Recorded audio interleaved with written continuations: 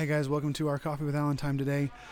We are going to be talking about the concept of apathy today. Now, I don't mean apathy as in doing nothing and kind of the criticism that's been wielded against younger generations. Oh, they're just apathetic, I want to see what does apathy look like in terms of our world today, our faith. And how many of us may struggle with it and not even realize. And how can we fight apathy? How can we engage in a way that's meaningful, in a way that, like the phrase that I always like to use, living our lives and doing it on purpose. So what does it look like to live your life and do it on purpose, with a purpose, for a purpose, and to remember that purpose? Because that's, I think, where we get in the biggest trouble is we forget. Like Israel did. So we're going to get into a place where God's people forgot. So 1 Kings chapter 12, and the same story is recorded in 2 Chronicles chapter 10. So this is 1 Kings chapter 12, and I just want to read this first paragraph, and then I'll just kind of summarize, in a little bit. But it says, then Rehoboam, because there's Jeroboam and Rehoboam in the same passage, it's confusing.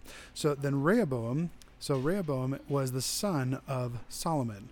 So you have King David, and then who established the kingdom, set aside all these materials to build the temple. Then you have his son Solomon, who came in later and built the first temple to God, and then established this incredible kingdom. I mean, gold out his ears.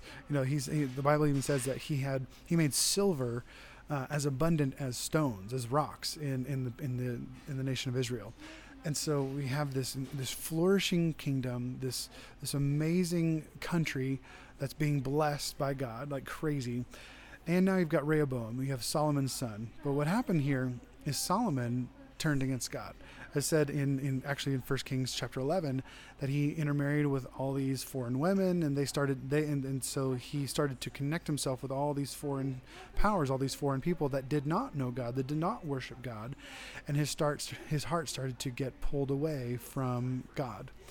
And so by the end of it, you see God saying, you know what, the nation is going to be, your kingship, your ruler, your throne is going to be ripped from your hand.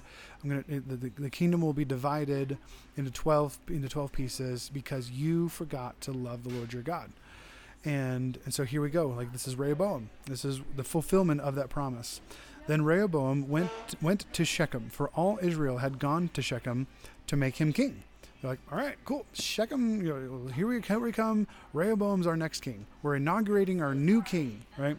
It says, when Jeroboam, son of Nebat, this is an enemy of Solomon, heard about it, he stayed in Egypt, where he had fled from King Solomon's presence. Again, because he was his enemy. Jeroboam stayed in Egypt, but they summoned him. And Jeroboam and the whole assembly of Israel came and spoke to Rehoboam. Your father made our yoke harsh.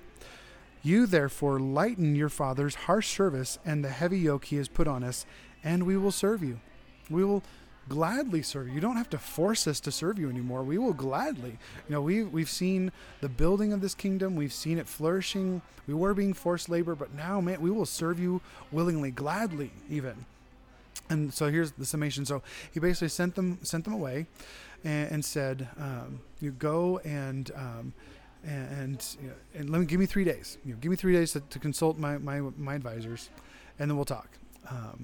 And so they go away, and he consults his father's advisors, and they say, "Do it.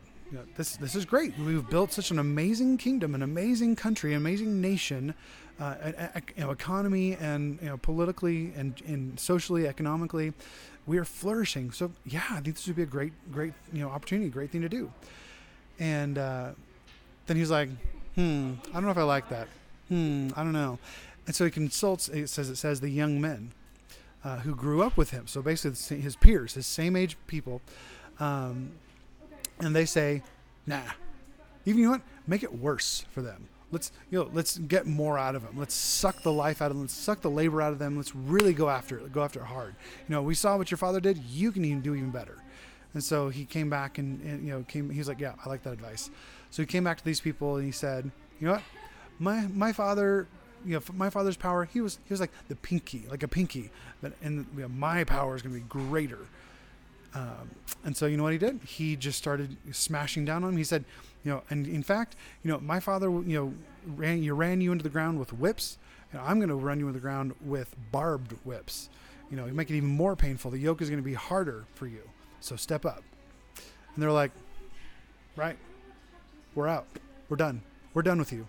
We are going to, and so basically, actually toward the end of it, so he killed, the people killed his chariot driver, and they were coming after him to kill him as well. And he fled. He was able to flee.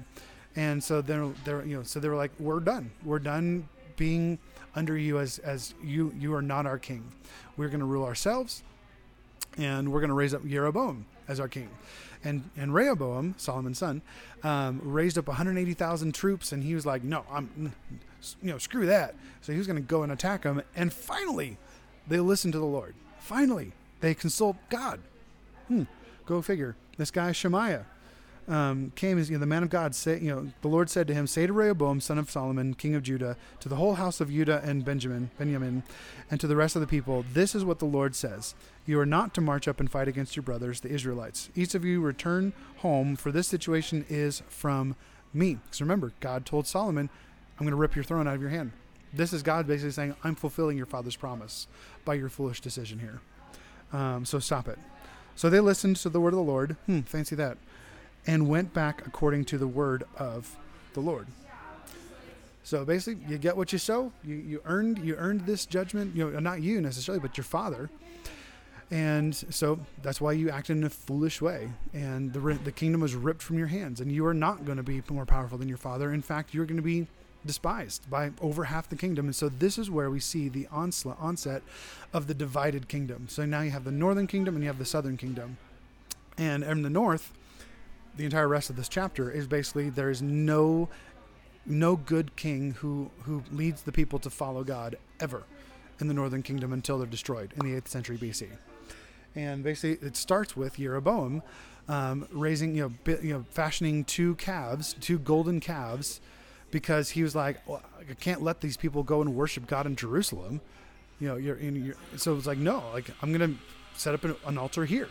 They'd already started worshiping pagan gods and foreign deities, and they'd stopped worshiping the Lord anyway. And so those who were truly faithful, in Israel, who still wanted to go and worship the Lord, were basically forced to go and worship the golden calves, two of them that Jeroboam set up. And so he led the people of God away from the worship of God by his political ambition. Jeroboam. And so did Rehoboam. So Rehoboam didn't bring God's people back to worship God. There was still the temple and there was still the temple worship, but there was still the altar to the Asherah and the Chemosh, and Molech and these different deities in the pagan world that were worshipped in Jerusalem, just outside the temple, just outside the gates, just south of town, like a mile outside of town. And so you just have this what I would call this apathetic spirit rise up in Israel. And you see this empathy is not this just laziness. It's not just simply laziness. There is laziness as a part of it, but it's laziness from doing the things that God has called his people to do. And so you see this with Solomon. He loved the Lord when he first got into power. He was worshiping God. He built the temple, and he sacrificed thousands and thousands, hundreds of thousands of oxen and sheep and goats and everything for Israel to have a feast, before the Lord's presence. He was devout. He loved God. And then he, gradually, it's always that, it's always the slight daily decisions that kind of gradually get numbed. The things of God feel like they're starting to become common. So you've got to spice things up again with something different than God has told you to do. God has told you to be. It becomes about the entertainment. It becomes about the fun versus the worship of God. And so little daily decisions, can lead us away from our devotion not engaging in prayer, not engaging Holy Spirit, not engaging in worship Be like, yeah, I can just stay home. I don't have to wake up and go to church. In fact, they're streaming it, and so I can just stay home in my pajamas, and I don't even have to engage in the church. I can stay home and be comfortable. And so it's these gradual decisions that we make, that lead us away from the worship of God. Led Solomon away from God, the one who built the temple, who led God's people to worship and to celebrate and feast with the Lord, and eventually ended up leaving God and worshiping God himself, and not only that, but led the nation away from worshiping God into sacrificing babies on altars to Molech, and out of this disgusting worship of foreign deities. So what does it have to do with us? Well, so this concept of apathy, talking about. So there's several things all in Scripture, that talk about this element of apathy and acting foolishly in our lives.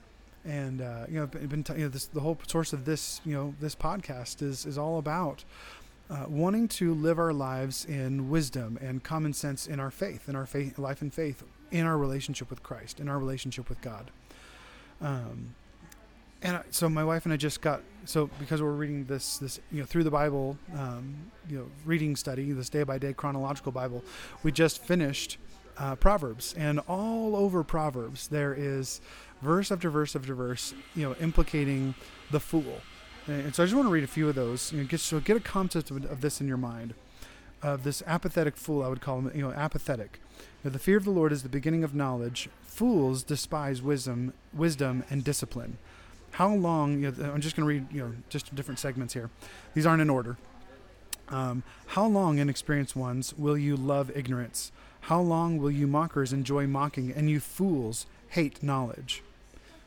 For the apostasy of the inexperienced will kill them, and the complacency of fools will destroy them.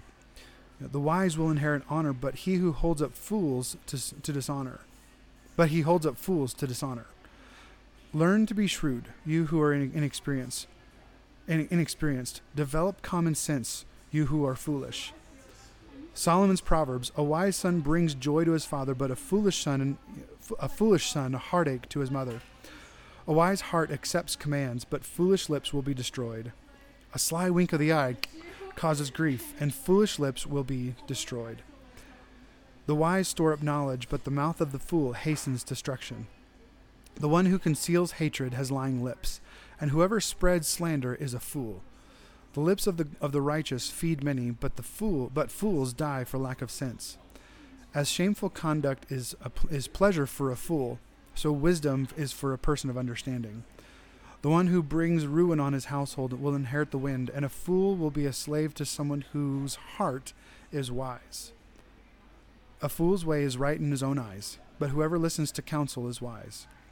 A fool's displeasure is known at once, but whoever ignores an insult is sensible. A shrewd person conceals knowledge, but a foolish heart publicizes stupidity. Every sensible person acts knowledgeably, but a fool displays his stupidity. Kind of like the old saying, better to be thought a fool, and than to open your mouth and to remove all doubt. Right? Every sensible person acts knowledgeably, but a fool displays his stupidity. Desire fulfilled is sweet to the taste, but to turn from evil is detestable to fools. The one who walks with the wise will become wise, but a companion of fools will suffer harm. And it goes on and on and on and on and on. It's just, so many verses. Gosh, it just goes on. The book of Proverbs is so blatant about the concept and the mentality and the ways and of fools and the ways of righteous and the ways of the wise. And the one thing that we can see over and over and over again defined as foolish, as the way of fools, is this word apathy, this concept of apathy in the fool's mind. And it's not, like I said, it's not so much like doing nothing or just kind of being complacent or anything like that.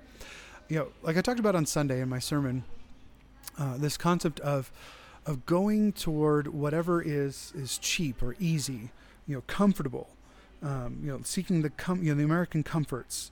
As I said, on Sunday, toward the end of my sermon here, we're fighting for intimacy. Why do we have to fight for intimacy with God? Align with God. That word metanoia, aligning with God. Changing our thinking, shifting our mind, aligning our thoughts, aligning our actions with God, and fighting the drift. And like I talked about, that drift is those same things that it's not immediate. It's not this flip, and turn from good to bad overnight. It's like the steady daily decisions that lead us away from God, lead us away from worshiping, leading us away from what God desires for us in His Word. All the over 100 times it talks about one another, each other in the New Testament, in the letters and the New Covenant alone. We're fighting for a relationship with God. We're fighting for our relationships with friends and relationships with people in the church, our brothers and sisters in Christ. What does it mean to fight those daily decisions that want to the word trajectory comes to mind. From here to Texas, I'm going to go visit my parents. And so I drive. All right, or say I fly. And if my trajectory is off 1 degree, I can end up over in Arkansas or further, And so it's at the end. So I don't end up in Texas. I end up completely away from Texas. It's this trajectory. If we're off by 1%, by 1 degree. And so fighting the drift is that, we're fighting to stay on trajectory, fighting to stay aligned with God. We're fighting to stay our mind and our hearts attuned to God and His Word and His covenant. The new covenant that we live in, the new covenant of grace. So we're not being distracted by, either into licentiousness. Oh, God, forgive us of all our sins so I can just do whatever I want. Or the other direction, legalism, God forgive me of my sins, but I need to do this and this and this and this and this, and live by this very stringent law in order for God to stay in community and relationship with God. It's like this either side of this blade's edge of the gospel. The gospel is grace. And that grace empowers us to live a life of righteousness and holiness, living the life of who we are in Christ. And so we're not going off here into licentiousness, and we're not going the Pharisaical way of legalism and driving people away from our faith. And so it's aligning with God. And how, what are we fighting? And we're fighting empathy. We're fighting that slow drift away from intentionally pursuing the things of God. Getting out of bed in the morning to honor God, living a life of prayer, living a life in His, devoted to His Word, devoted to spending time in His Word, devoted to spending time in His presence through prayer, and spending time with the church through fellowship, through community, through worship, through engaging with God's people, both in the big circle, mid circle, small circle, because that is God's desire for us. Guarding the source of truth in our minds, by not letting culture, kind of start to come in and take us away into living the life of culture, of devoting ourselves to the worship of other gods, comfort and ease and whatever's convenience, the world's thoughts, the world's ways, the old tapes of identity, this sensationalism all around us, and remembering that we fight the enemy, and the enemy has thoughts that he wants us to think, flesh and blood. And so, I want to make sure that I make this point clear. Apathy is not, this concept of apathy is not just doing nothing. I had a conversation this morning about it, and talking about how the generation before, and the other people still in our society work hard. They work really hard to make a living, and that's great. But think about why people in our fathers' generations and grandfathers' generations worked hard. They worked hard. And again, this is a general statement. And I want to make sure I'm being careful. I do want to honor those who from our past. There are but the mentality seems to be work hard so that you can relax.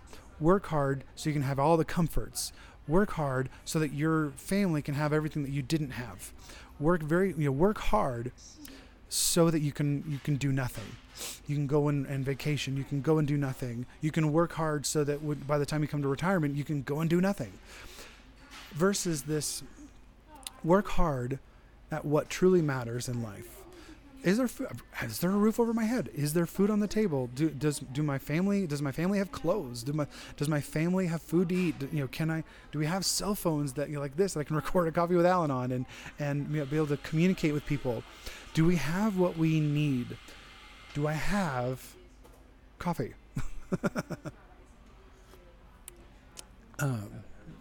So that I can do the work of God. That I want to put through is the mentality that we need to have. Working hard so that I can honor God. So that I can do what honors God. So my life is defined by that which honors God. And that means, engaging and maybe that means waking up to get to church, to worship on Sunday morning. Maybe that means making the time, setting the time aside for you to become a part of an ACT group. It's not about just finding, hoping that you have got time, finding the time for it. It's making time. Like we talked about in our time management thing. This goes right along with that. Do you have a time management, system in place? Maybe it's, physically writing things down on a calendar. Are you making time? Are you budgeting your time? Because that's the other thought too, is like, so my family and I have a monetary budget, and we talked about in the past, and I preached about, and I've tried to give several, helpful tools about. So you're budgeting your money but you budget your money to figure out, okay, how can I honor God with my money? Because I have money, I need to honor God with it. I need to have control of it versus it having control of me. I need to make sure, where does my money going? Is it honoring the Lord? Is it honoring my family? Is it supplying what we need? Is it investing in that which is eternal? Is it investing in that which will last and not just in frivolity, in frivolous, pursuits? Am I investing in things that will bring life to others and bring life to my family? Or is it bringing me slavery to slavers? And so this is the same thing with our time. Am I look back at your time, see if you can budget out your time, see where your time went, so that you can figure out where you want to make your time go, and not just knowing and budgeting, but then taking a look at, okay, what in my time budget honors God. And like I said, a part of our financial line item in our budget that I believed was not honoring God was having Netflix. A, because it was sucking up our time, and B, because it was supporting filth of cuties. And so I was out. I'm out. It was not. I did not believe in my conscience that it was honoring God. It's fine if you don't have that same conscience. But I'm just saying, for us, that was a line item that we cut out and said, okay, we're going to take that $15.99 and we're going to put it in. We're going to invest it in something else. We're going to invest it in something that honors God. And so, having the date night line item, having our grocery budget, having our gas budget, having these things that we have a miscellaneous, having our offering to the church, first thing right off the top. And so we want to do these things with our time, because when it comes to being apathetic, and I think I may have mixed and merged empathy and apathy. I hope I didn't do that too much during the recording of this. Apathy. I want to be very clear. Apathy is letting your time go to things that do not honor God, by just checking out, by just simply being self. Now, there is time. Honoring God, let me just say this, is not just doing the typical things of evangelicalism, of like going and serving in a soup kitchen and going volunteering and going to church all the time and just absorbing your life with religious activity.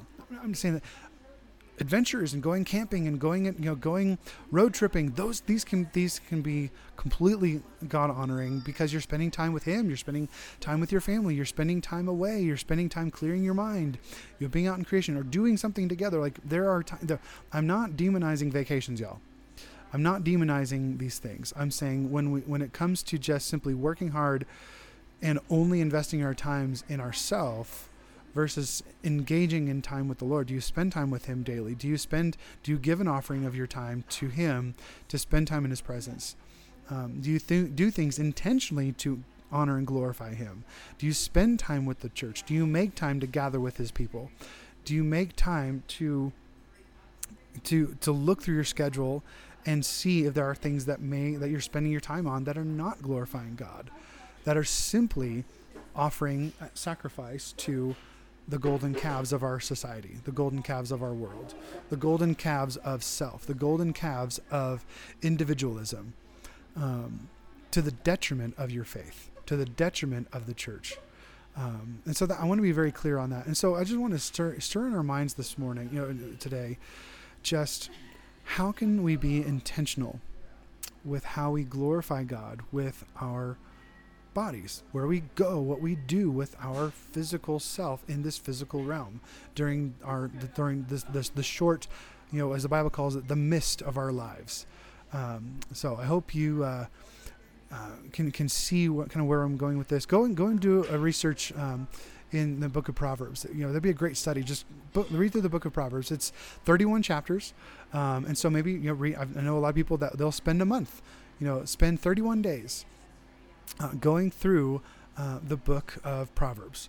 We're coming up on February. Maybe you start at February 1st and you go through March 3rd. Math is hard, guys.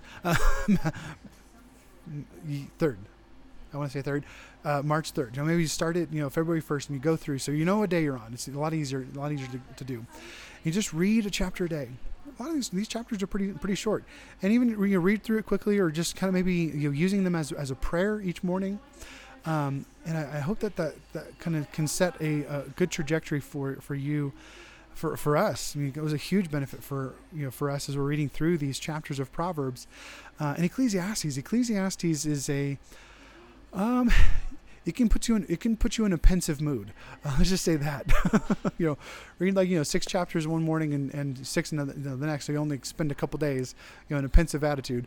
But it can put your life into perspective. Like one of the things that I read from Ecclesiastes that really made me stop and think was, better is the last day of a man's life, than his first. Better is the death of the last days of a man's life than the first days, his birth. Basically saying, better it is to go to a funeral than to a wedding. I remember that was one of them as well. But just this concept, because it makes you think about what is truly important in life. Like I like to say, there's no such thing as an atheist in a foxhole, as you've said. And I like to even say, there's no such thing as an atheist at a funeral. We are all confronted with what truly matters when we're at a funeral. And we always come out from a funeral thinking about our lives differently. What do we want to do? What do we want to accomplish? What truly matters? What is worth doing? What's not worth doing? Taking this inventory of our lives. And so maybe we can start that today. Start your day today thinking about that. What is truly important in my life? And maybe you start looking at your job and you're like, man, my job is just overwhelming me. And it's just, I don't have time to live the life that I feel like God wants me to live. And I feel like I've got very little time for my family. I feel like I've got very little time for God's family. I feel like I'm just overrun all the time. And so maybe it's time for me to start looking elsewhere. Or maybe just simply you're saying, my life is great. My life is good. My job is great. Maybe I just need to make some tweaks in my life and my finances, in my, look at everywhere where my money is going and seeing if there's, line items that can be changed. Are there things in my life that are not glorifying to God in my finances or my time? Take a time management inventory, even if you just are reactive, where you're just taking down notes of every day, at the end of every day, here's where all my time went today. I'm just going to take an inventory so that at the end of these days, I can actually go back and see where my time went. See where I've been putting my time, and man, I spend a lot of time doing that, or man, that doesn't glorify God. That actually brings, maybe that's a source where I feel like I'm maybe being drawn away from God, from the mentality of God. I don't spend time in His Word, but I spend a lot of time binge watching this or that. And so, what gospel messages, what preachers are you letting into your lives? Because movies and music and culture, Facebook, social media, all of these things are preachers that are preaching to us a gospel. Are you filling your lives, not just with preachers like me, like preaching into your life, but are you letting God and His Word preach over your life? Preach what should be important and not important into your life. So I hope that this has been helpful. I hope this encourages and doesn't just, it's not just a tearing you down, but or making you feel guilty or shame, but it's setting the trajectory of like, okay, where can we go? Like, what can we do? Man, there's so many things that you could do with your life that glorify God and honor the Lord. Honor God with your life, honor God with your body, live a life on purpose. Live your life and do it on purpose. So, hope this has been helpful and inspiring to you. So, if you have any questions about it, want to talk about it, have comments or questions or concerns, comment below or send me a direct message. Shoot me a text if you got my number. I would love just go take you out for coffee. Come and spend a coffee with Alan. Have coffee with me. Love to take you out and to spend time with you. And counsel and just bring you through, just asking questions, about you and your life, and just get to know you and maybe help you to help set your life on a new trajectory. So love you guys, and hope this has been helpful, and hope you have a great rest of your day. See ya.